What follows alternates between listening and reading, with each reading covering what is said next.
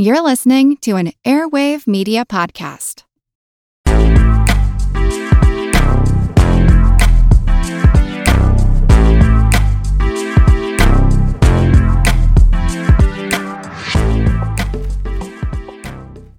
Welcome to Unbiased Science, where we bring scientific method to the madness. We're your hosts, Dr. Jessica Steyer and Dr. Andrea Love.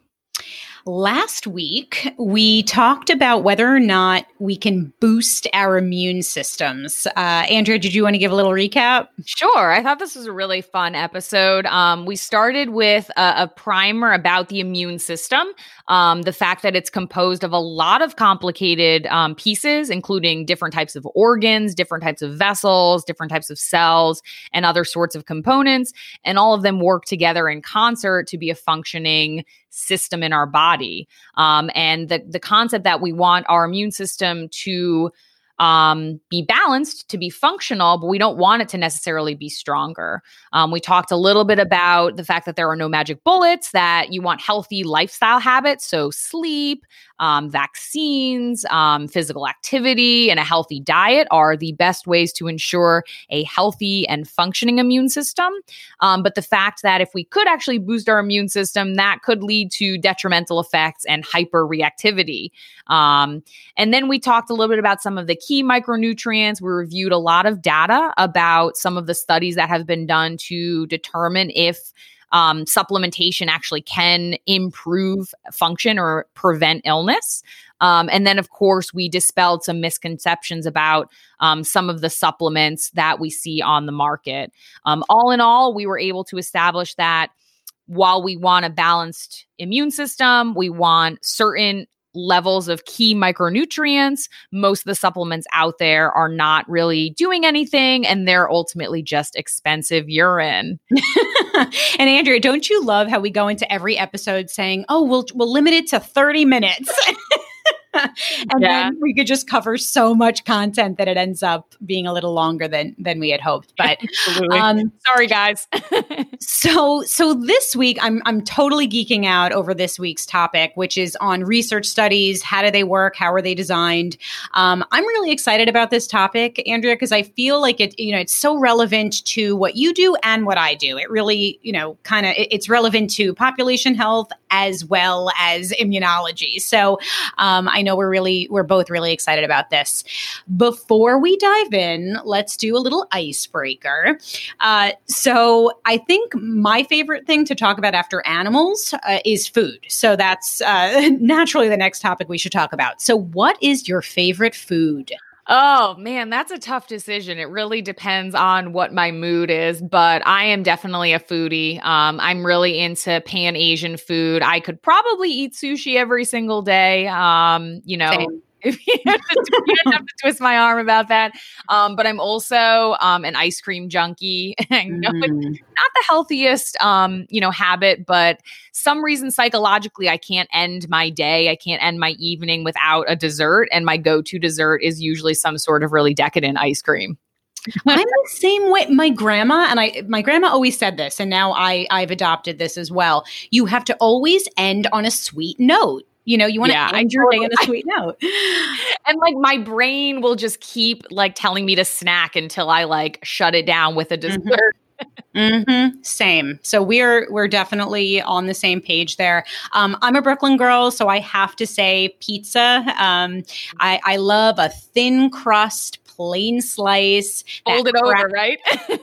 That cracks in half when you fold it because the crust is really thin and crunchy and crispy, whatever the right adjective is. It does not need toppings, and it needs to be dripping with grease. Those are the requirements. And then I feel like you'd also appreciate, just as I do, a good charcuterie board with some meats and cheeses and good bread. And I'm all about the salty and sweet. So I appreciate a little honey or fruit preserves, something on the side. So anyway, I could blue cheese go with on and on. Honey on it is really delicious. Oh my God. And now I'm hungry. I'm just going to say, thanks, Andrea. Okay. So do you want to kick us off? Sure. Yeah. So one of the reasons we wanted to talk today about how research studies work with you all is because everybody's really been seeing the scientific method happen in real time and in real life during the current COVID-19 pandemic. And this, these sorts of research studies are going on all the time. But the challenge here is that we're releasing preprints. And preprints, as we talked about in an earlier episode, are research studies that have not been peer reviewed. And these are being released at really rapid fire. And what that means is that some of these studies are not as robust, or they have some flaws in them. And so they're being grabbed onto by news outlets or the general public. And ultimately, some of them are being misinterpreted. And so because of that, we thought it was time we really gave everybody a primer on how research studies work, what type of research studies there are, and what factors can guide whether a study is strong or if it's ultimately flawed. I'm going to hand it over to you, Jess. Yeah. And Andrea, I'm going to need you to rein me in today because I am so excited to talk about this. I'm over caffeinated, and this is something that I've taught for many years now. So I've taught coursework on research methodology and research design and epidemiology and all that good stuff. So please rein me in if I'm getting a little too in the weeds, as I did last week when I just randomly started talking about risk ratios and confidence intervals. So let's all just take a step back. I want to set the stage and discuss the overarching goal of research, which is to establish something called the counterfactual. So this is a little oversimplified, but the structure of most research studies is that we're comparing two or more groups. So one group serves as the experimental group. These are subjects that are exposed to something that we're interested in studying. And then we have another group which serves as our control. And the control group is meant to represent the experimental group without the exposure. So in an ideal world, the groups that we're comparing are going to be identical in every single way except for that one exposure that we're interested in studying. So let's go back to the counterfactual. So the counterfactual is defined as what would have happened to the same individuals in our study at the same time had they not been exposed to whatever it is that we're studying. By definition, the counterfactual is impossible to observe. It's an alternate universe. So let's talk about an example here. So let's say I'm interested in studying the impact of smoking on lung cancer. A very, very basic, straightforward example. So ideally, I'm going to recruit a group of smokers. And in an ideal world, I would follow those smokers over time to see whether or not they develop lung cancer. And I would then go back in time to an alternate universe and follow those very same people in this alternate universe where they're not smokers to see whether or not they also develop lung cancer. So I don't know if that was really confusing or not. Andrea, you could let me know. But again, the counterfactual is this alternate universe scenario that we can't ever really achieve. But it's if we were to follow one group of people over time, again, let's use the example of smokers. So we're following these smokers over time to see if they develop lung cancer. And then we're going back in time to this alternate universe and following those very same people to see if they would have developed lung cancer if they did not smoke. So randomized controlled trials, and we're going to talk a lot about RCTs in this episode. They work by creating a group that mimics the counterfactual, and they're kind of known as the gold standard in research. And we'll talk more about that in a sec. But I just want to drive home here that it's very important how we design research, how we select our sample, and how we design our comparison group, because without comparability, if the two groups that we're comparing are not comparable, there are going to be all these other factors and variables that are affecting our outcome of interest. So this is really, really important. Andrea, did you want to jump in here? Sure. And I think, Jess, you did a really great high-level summary of this concept. And I think using the smokers, as they smoke versus if they lived in an alternate universe where they didn't smoke is a great example. A lot of of studies that involve humans, we try and control for other variables as much as possible other than the actual experimental in question. But people are different. They're unique individuals. You can control for other behaviors and things like diet and sleep patterns and stuff like that as much as you can. But genetics are different. People are not identical. And so there's obviously always going to be a limit there. And that's really why we have this concept of the counterfactual. But by creating those randomized controlled trials and having large enough groups of people, we can negate a lot of those inherent variables and the fact that people are just different. And if I could just jump in here, and I know next you're going to talk to us a little bit about hypotheses, but so you just said something really important. Obviously, individuals are different. There are things like genetics that are going to impact outcomes. And that's why this concept of the counterfactual, we can't ever truly achieve it because we can't go back in time and have the same individuals, go through this alternate universe scenario. But that's why when we design research, we tend to try to match on some very basic things such as age and gender and, other things that we're trying to use a proxy for genetic similarities. And again, it's not perfect, but it's our best attempt at creating the counterfactual scenario. Absolutely. Yeah, it's a great point, Jess.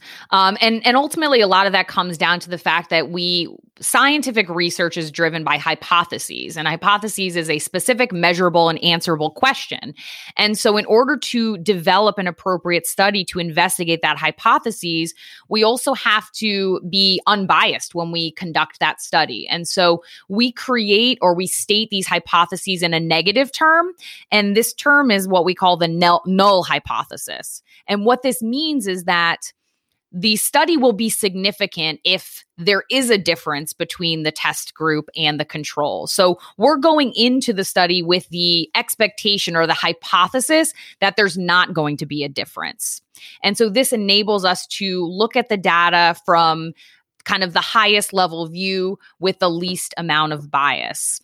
And in these types of experiments, whether this is an experiment in a lab or it's an experiment, with individuals, as Jess already reiterated, the treatment group and the control groups must be subjected to exactly the same conditions with the exception of the one variable that we're testing.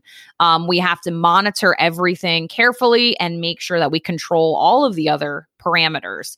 If we don't do that, then you have a multivariable study and you have no way to draw a conclusion about which thing you changed was actually causing the effect you might have observed. So ideally, we don't want subjects to know, of course, whether they're in the treatment or the control group. Andrew, did you want to talk a little bit about blinding or did you want? Yeah, sure. So we're going to talk a little bit more about this in the context of randomized controlled trials and clinical trials and things like that. But when we're dealing with, human research, human subjects, ultimately, blinding refers to the fact that you are now in an unknown. So you don't know, you're blinded to the context of the experiment. So we have single blind studies, which means that the participants, the subjects themselves, they don't know whether they're in the treatment or the control group. But the researchers know. So that's why it's single blinded. Only the subjects are blinded to it. But in most cases, and in typically more robust studies, not even the researchers know where the subjects lie. So they don't know whether the subjects are in the treatment group or the control group. This is called a double-blinded study. And this tends to be more favorable in terms of getting less biased information because now the investigators aren't even unconsciously skewed by the fact they know that there's a treatment group or a control group. They are only collecting the information that they have access to. And, I've also heard of a third type called triple blind study, which is a scenario wherein analysts who are handling the data, they also don't know who's in which group. So that's just another layer there. Absolutely. So there are many different study types, and every study type, including the gold standard RCT, they all come with strengths and weaknesses. And sometimes the research question and or availability of data dictate which study design we employ. So I wanted to take a step back and talk a little bit about observational versus experimental studies. So in observational studies, researchers are observing the effect of some kind of exposure. And when we say exposure, we could be referring to some risk factor, a diagnostic test, a treatment, or some other intervention without trying to change who is or isn't exposed to it. So we're just observing what is happening. We're not controlling it in any way. Two of the most common types of observational studies that you may have heard of are cohort studies and case control studies. These are observational studies, and we'll talk a little bit more about that in a bit. But again, the exposure, which is what we're studying, our independent variable of interest, is not assigned by the researcher in observational studies. And sometimes observational studies are the only way that we can explore certain questions. So for example, it would be unethical to design a randomized controlled trial that deliberately exposes people to a potentially harmful situation. So going back to the example I gave just before, a study investigating the impact of smoking on health outcomes, we wouldn't design an RCT and have one group assigned to smoking, because of course we know that smoking is harmful. That would be completely unethical, and that would not be an appropriate study design. I'm Jane Perlez, longtime foreign correspondent and former Beijing bureau chief for the New York Times. I've been a foreign correspondent in lots of places: Somalia, Indonesia, Pakistan, but nowhere as important to the world as China. I mean, China is not dropping anti-democratic paratroopers into Montana. But of course, we did see things like the weather balloon/spy balloon riveting the whole country for a week. This is Face Off, an 8-part series in which we'll take you behind the scenes to key moments in the tumultuous US-China relationship. We'll speak with a diplomat, a spy, a tech reporter, a US admiral, even Yo-Yo Ma. Plus, my pal and noted China historian Rana Mitter joins the conversation. We'll look at what's driving the two nations apart and explore whether anything can help bring them back together. Face Off launches April 9th. Shifting gears, experimental studies are ones where researchers introduce an intervention and study the effects. So the researchers are controlling the exposure. Experimental studies are usually randomized, meaning the subjects are grouped by chance. And again, I keep saying the gold standard tends to be the randomized controlled trial. Now, remember I said that all of the different study types have strengths and weaknesses. So let's just talk about RCTs for one moment here. So RCTs are basically identical to cohort studies. We're recruiting a group of people and we're following them over time to see whether they do or don't develop some outcome of interest. But the difference for RCTs is that the exposure is randomly assigned by the investigator. So the strengths of RCTs are going to be very similar to cohort studies. So we're able to establish temporality. So we know whether the exposure preceded our outcome of interest. And this is very important because when compared to something like a cross-sectional study, which just basically takes a snapshot in time, for those, we're not always necessarily able to know for sure whether the exposure preceded the outcome of interest. So that's not great when we're trying to make causal arguments. RCTs are really good for rare exposures because the researcher is assigning the exposure. And they're also great because they can look at multiple outcomes. Now, the special features that strengthen the causal inference in RCTs compared to cohort study, again, is this randomization. So the assignment of exposure in a random fashion prevents or reduces something called confounding and selection bias. And also the blinding that Andrea just described helps prevent selection bias and information bias.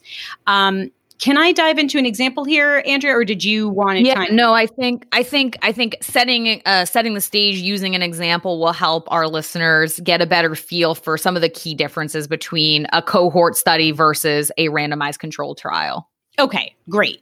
So let's say that I'm interested in the impact of a particular drug on an outcome. If I designed a non-randomized cohort study, I would recruit a group of people and I would observe their exposure. Remember, it's observational. So I would recruit these people and then I would ask them about their exposure status. I would ask them who is and who is not taking the drug of interest. I would then follow them over time and assess or measure their outcomes. Now, this type of study is very prone to bias because there are likely other factors that are impacting my outcome of interest. So, for example, there are likely differences between the groups of people who do and do not take the drug. Some obvious differences that come to mind might include socioeconomic status or the ability to pay for the drug. There might also be differences in access to care. So again, we know this one group of people has the money to afford this drug. They have access to care to be able to go to the doctor and get a prescription for the drug. And so socioeconomic status is likely impacting my outcome of interest, right? These variables, so again, in this example, socioeconomic status is a confounder. Just briefly here, and I'm sorry, I know I'm going on a rant here, Andrea, but a confounding variable is a variable other than our independent variable that, the main variable that we're interested in that may affect our outcome or our dependent variable. And this can lead to erroneous conclusions about the relationship between our independent and dependent variables. Now, ideally, we address some of these issues when we design our study by matching or randomizing participants, but we can also handle this during the statistical analysis stage of a study by controlling for these variables. But I just want to note that we can't always control for everything because we can only control for things that we have data for, right?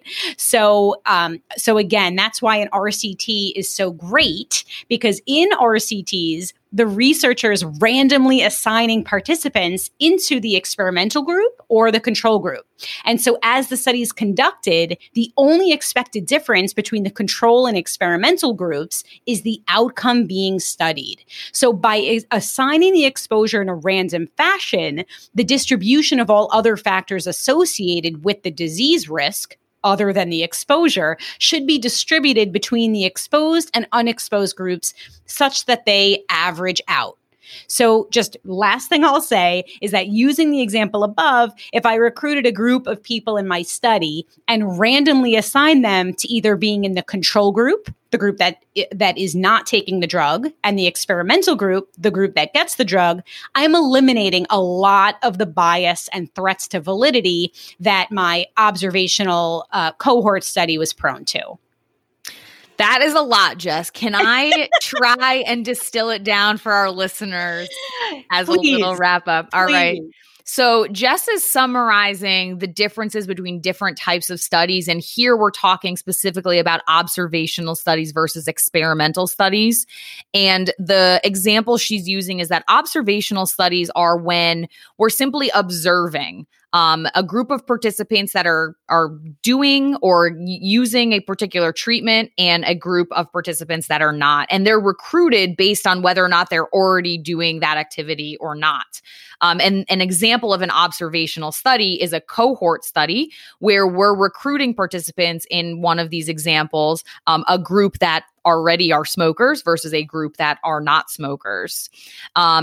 In contrast, an experimental study is one when we actually are introducing a variable, we're introducing a treatment, or we're introducing some sort of behavior. And then we are actually going to monitor that through the course of experimentation. And the example here, or the type of study in question, would be a randomized controlled trial.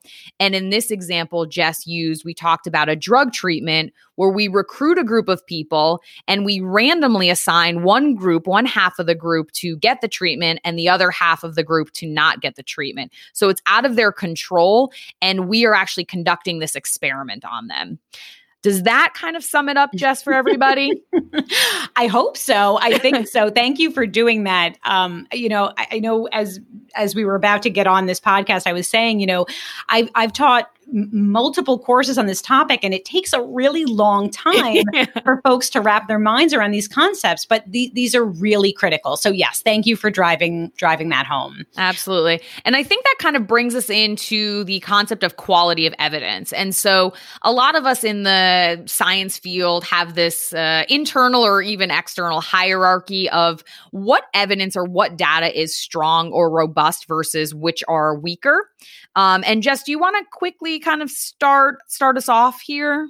Sure. I guess we should start at the bottom, the weakest. Sure. Yeah. And I guess my little disclaimer is that yes, there is this hierarchy, but as I said before, it's not a strict one, because sometimes the question that we're asking is going to dictate the study design and also availability of data. So, sometimes we need to do a cohort study instead of an RCT. So I just want to throw that out there. Absolutely. But at the bottom of the list are really these case reports, opinion papers.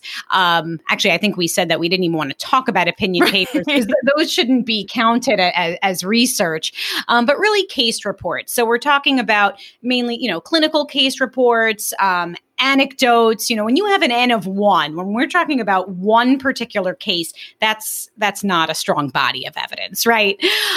Next on the list are animal trials and in vitro studies. Andrew, you could probably do a better job summarizing those. I don't know if you want to do that. Sure. Yeah. So animal trials or in vitro studies are typically going to be preclinical, so before they get to humans.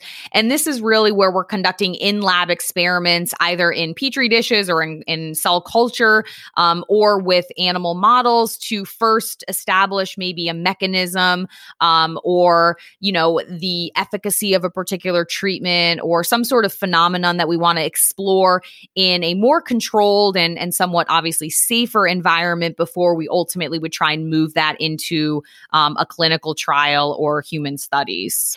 Andrew, I'm sitting here chuckling because I like that I turned that over to you. I actually did preclinical research in animal trials in a past life, developing a rat model on methylphenidate, which is the main drug, the main ingredient in ADHD medication. But anyway, just thank you. You did a much better job summarizing that than I could. Next on the list, and I touched on this briefly, are cross-sectional studies. I always say, when you hear cross-sectional, you should think about a snapshot in time. So you're literally taking a snapshot of either one point in time or a defined period in time.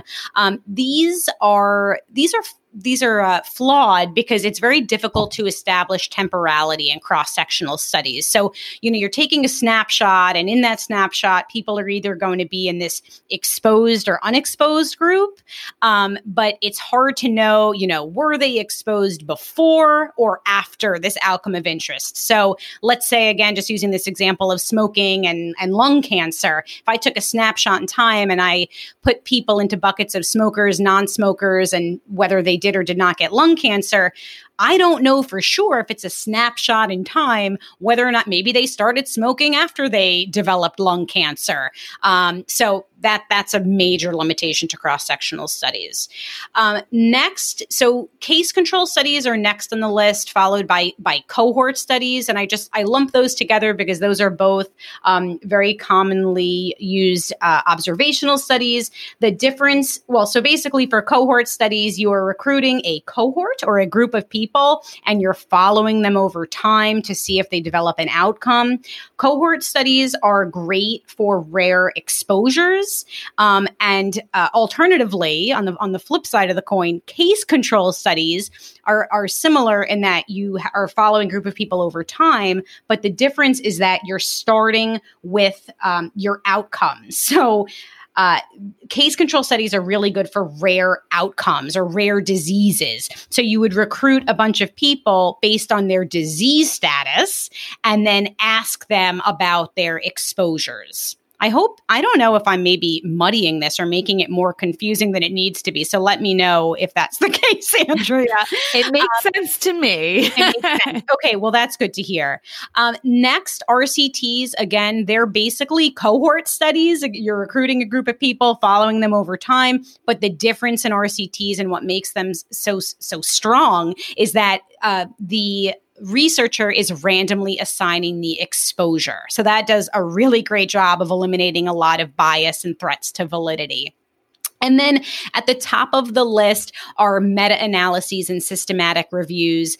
Basically, this is when researchers are taking a bunch of different studies and combining data to create a larger sample. So you have, we all know that the bigger your N, the more power you typically have in research. And one thing that we noted, though, Andrea, as we said, all of these studies have pros and cons, strengths and weaknesses. Meta-analyses, you're combining the data from a bunch of different studies. When you do that, you're also combining the bias or any, flaws that each of those individual studies had.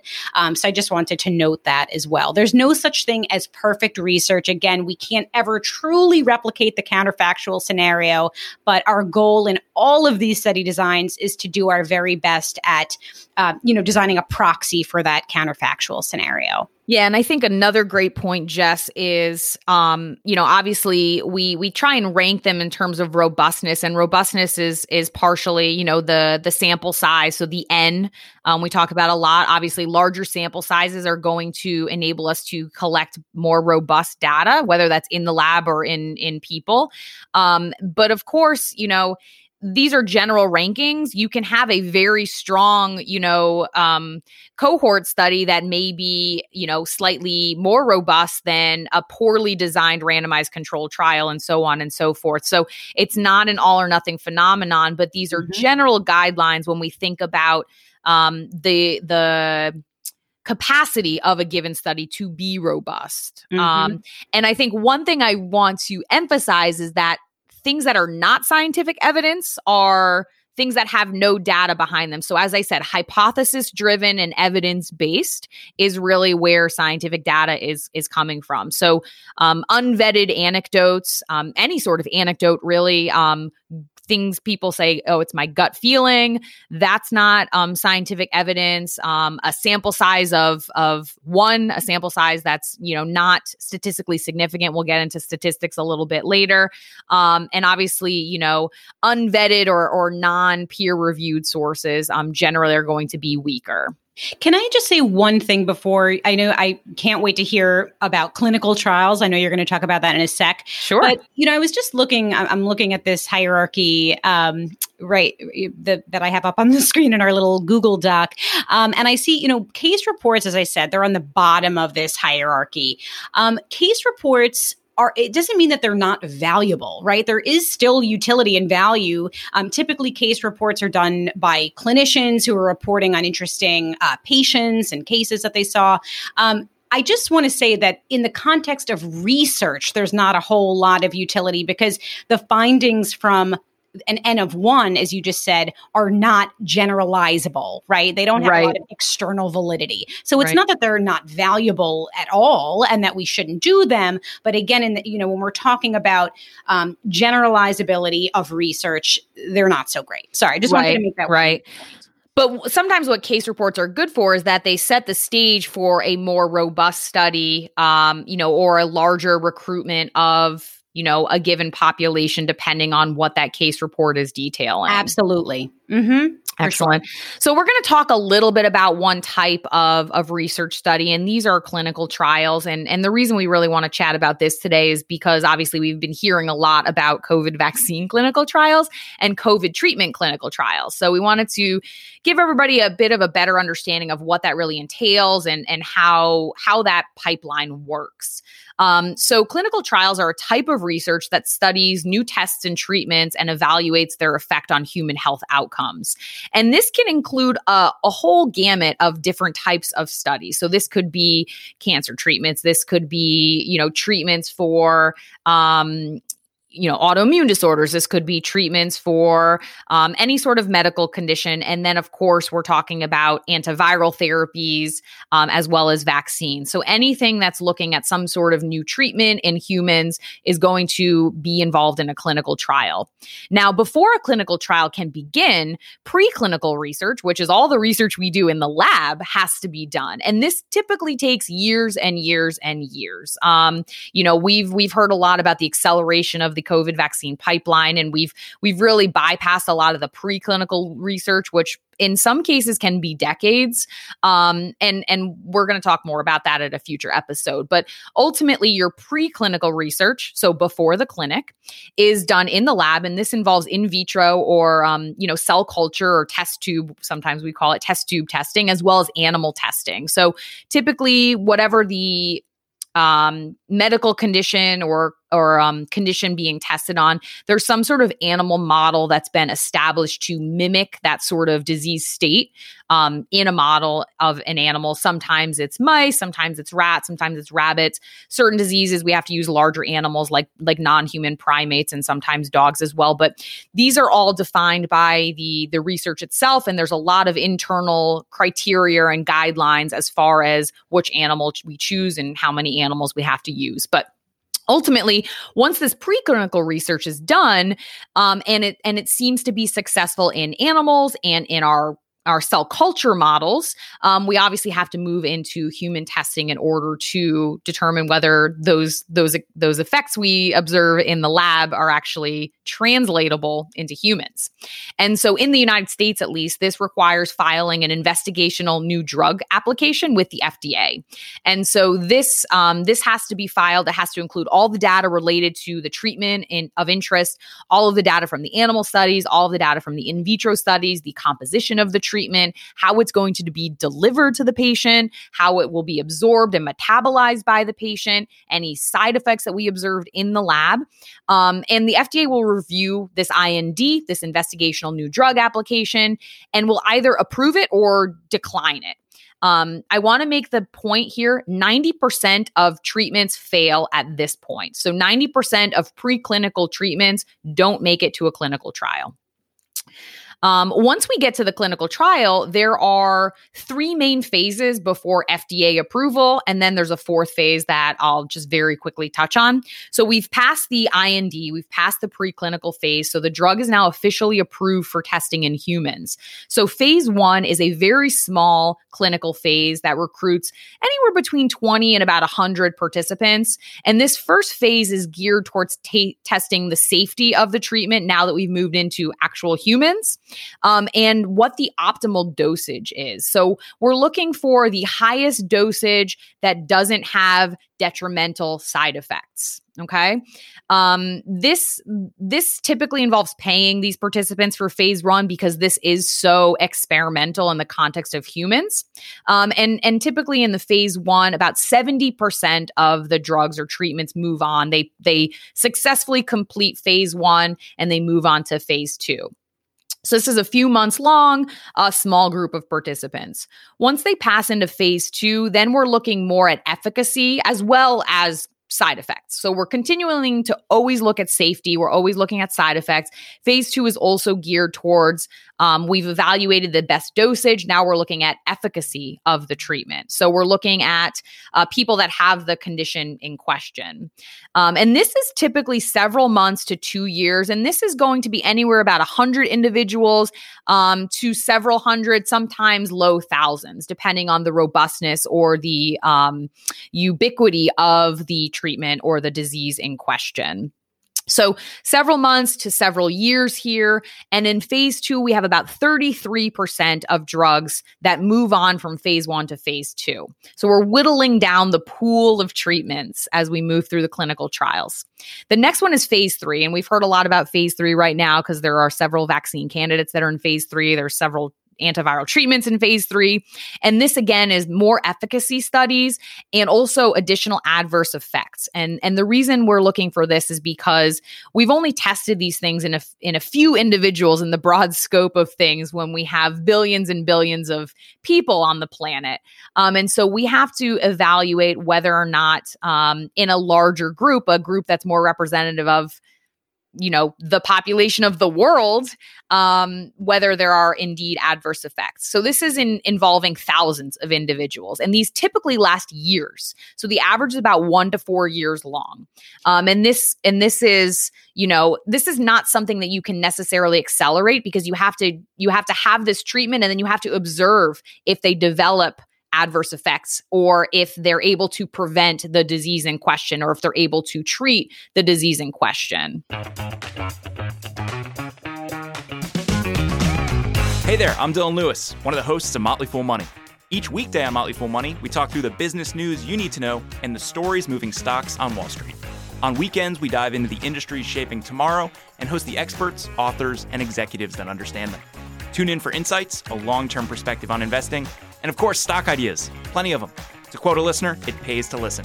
Check us out and subscribe wherever you listen to podcasts. Can I ask a quick question? Sure. This is so interesting. So you're saying right now, most of the vaccines that everyone's talking about for COVID, those are in phase 3 right now. Some of them are. Some of them. There's Okay. a lot of them are still in phase 1 and phase 2, but the ones we've been hearing about probably most in the news are the ones that are in phase 3. Those are where we're enrolling lots of people to now participate. And that's where you can volunteer to be, you're either getting the actual vaccine candidate, or you're getting what we call a mock vaccine, right? Which is basically they're injecting you with saline or salt water. So you don't know whether you got the vaccine or not. And then you go about your life. And eventually, over time, they're going to then see how many people in the experimental group contracted COVID versus how many people in the control group contracted COVID, and comparing the differences amongst those. So here, and sorry, this I don't mean to take us into a different direction, but just a quick question about phase 3. So right now we're only doing testing on adult volunteers. Is that right? Yeah. Yeah. Okay. And there's, and that brings up a good point. Obviously, Jess kind of touched on ethics of clinical trials and things like that. We obviously, we generally start with a cohort that's going to be, generally viewed as healthy. We saw, I think we made a social media posting about the Russia vaccine, and they had omitted females from an entire group, and they also omitted the elderly, which are our high risk individuals. So in a really robust clinical trial, particularly in the case of a vaccine where you have high risk groups, you obviously need to also include those in a robust clinical trial. You answered my question. I didn't even ask it. You read my mind. I had a feeling where you were going. Okay, so what happens after phase 3? It's a good question. So in phase 3, that's going to last years. So the timing is going to vary depending on what the disease is and what the treatment is, but it's on average 1 to 4 years. From there, about 25 to 30% of drugs move on to FDA review. So after phase 3, they're going to go through FDA review, and they're going to be approved for usage in humans. And then from there, you're going to move into what we call phase 4. And I'll talk about that in just a moment. But I want to underscore the fact that if we talk about the clinical trial pipeline, only about 5 to 15% of clinical trial candidates make it all the way through the pipeline to FDA approval and review. So that's from phase 1 all the way to the end and FDA approval. I use a range there because the proportion is a little bit lower for small molecule or chemical-based drugs, and it's slightly higher for biologics and immunotherapies. They're a little bit more novel. There's less of them out there. And so that tends to be a little bit higher proportion. But all told, from that preclinical phase all the way to FDA approval, only about 0.1% of all potential treatments or candidate drugs make it through the entire pipeline. So we really, really winnow the field down, and it goes through many, many phases of rigorous testing. Once that drug is in phase 4, then you're more broadly, treating, or you're more broadly administering it. And then we start to do some retrospective studies where we're looking at, more long-term review periodically to make sure that all of the things we observed during the clinical trials are still true. If there were to be something that cropped up, like a very rare adverse effect that we didn't capture, then that would bring it back into FDA review and possibly removing it from the pipeline, removing it from a treatment option. So just because something does get FDA approval doesn't necessarily mean that it's going to, still continue on without review. There obviously are periodic check-ins to make sure it's still working the way it should, and there are no adverse effects or unanticipated consequences. And Andrea, I think the cool thing is that, I know this particular episode, we're really focusing on study design, but in a future episode, and I know you'll talk about this later, we are actually going to apply what we're learning here and actually talk about some of the specific drugs, therapeutics and antivirals and vaccines that are underway for COVID. So this is a really important background that we all understand what the process is. Absolutely. And I'm just going to say one more thing about a clinical trial before we move to kind of wrap up with statistical analysis. Yeah. And so clinical trials are obviously trials, but they're only randomized controlled trials when participants are randomly allocated. So in the case of most vaccine trials, these are randomized controlled trials because people don't know whether they're receiving the vaccine itself or they're receiving the mock vaccine. When participants are allocated amongst groups where they're simply receiving different treatments, it's still a clinical trial and it's still a randomized trial, but it's not a randomized controlled trial. It's just a randomized trial. So again, different levels of different types of studies, even in the clinical trial arena. Andrew, sorry. No, go ahead. I was just going to say that if we didn't live across the country from each other and if we weren't in the middle of a pandemic, I would hug you right now because it is so refreshing to speak to a microbiologist scientist who really does understand how important statistical analysis is and research design. The way that we apply statistics to the data has such an impact on the interpretation of data. Absolutely. I want to hand it over to you with the statement that, of course, when we publish studies, even from in vitro or animal studies, obviously we're doing statistical analysis because we have to know whether the data we're getting is different from the control group. And you're going to talk a little bit more about things we consider when we talk about statistical analysis, but a lot of people don't actually use statisticians or statistics experts to aid in either study design or interpretation of their data, even in biomedical research. And so we see all these studies and some of them are just inherently flawed because they didn't have the knowledge to design it or interpret the data properly. I have been honestly blown away. I've taken a very close look at some of the research that's been published, as you just said, by some of the large biomedical companies that we all know. And I've been shocked. When I really take a close look at the way that they've designed their studies, they are just riddled with errors. There are so many things that we have to consider. And actually, just one thing I'll say before I get into some of the specifics is that as I said, now I think I've said it about 10 times, I've taught coursework in this field. And I know that anytime we talk about this, it seems that folks are always so wrapped up in, the actual statistical test, regression analysis or chi-square, whatever it might be. That's actually not the difficult part of research because really it's the type of variables that we're analyzing. That's going to dictate the statistical tests that we use. It's actually everything that happens before that point that is so important. I always tell people, don't focus so much on the analytical approach. Focus more on the research design. It all starts with the groups that you're comparing and how well the study has been designed.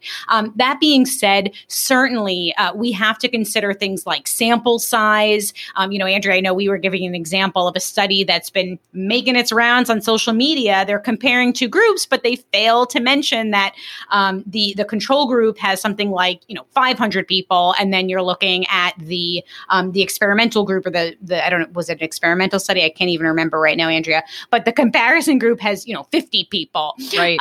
So we need to be mindful of how the groups and the data points are related to each other. How are the data distributed? Are they distributed normally or not?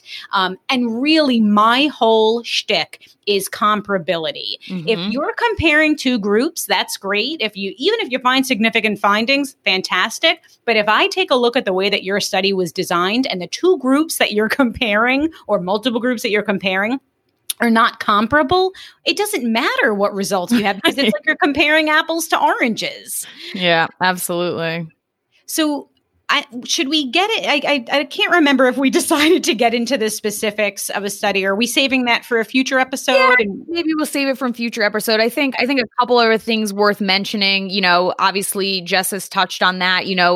Obviously you need your groups to be comparable to each other. Obviously sometimes we have to make sure that we're actually looking at an appropriate measurement, that we have an appropriate control group, that we have to control for all of these things for the study design. And if we're doing a randomized control trial, we have to talk about how those participants were randomized. A lot of other things go into designing an appropriate study, even before you start collecting the data. And then obviously, once you collect that data, you have to make sure that, again, the right statistics are applied, the right types of error are interpreted, so that ultimately, when you actually are drawing a conclusion or an interpretation from that data, it's appropriate with both the study design and with the data that you collected.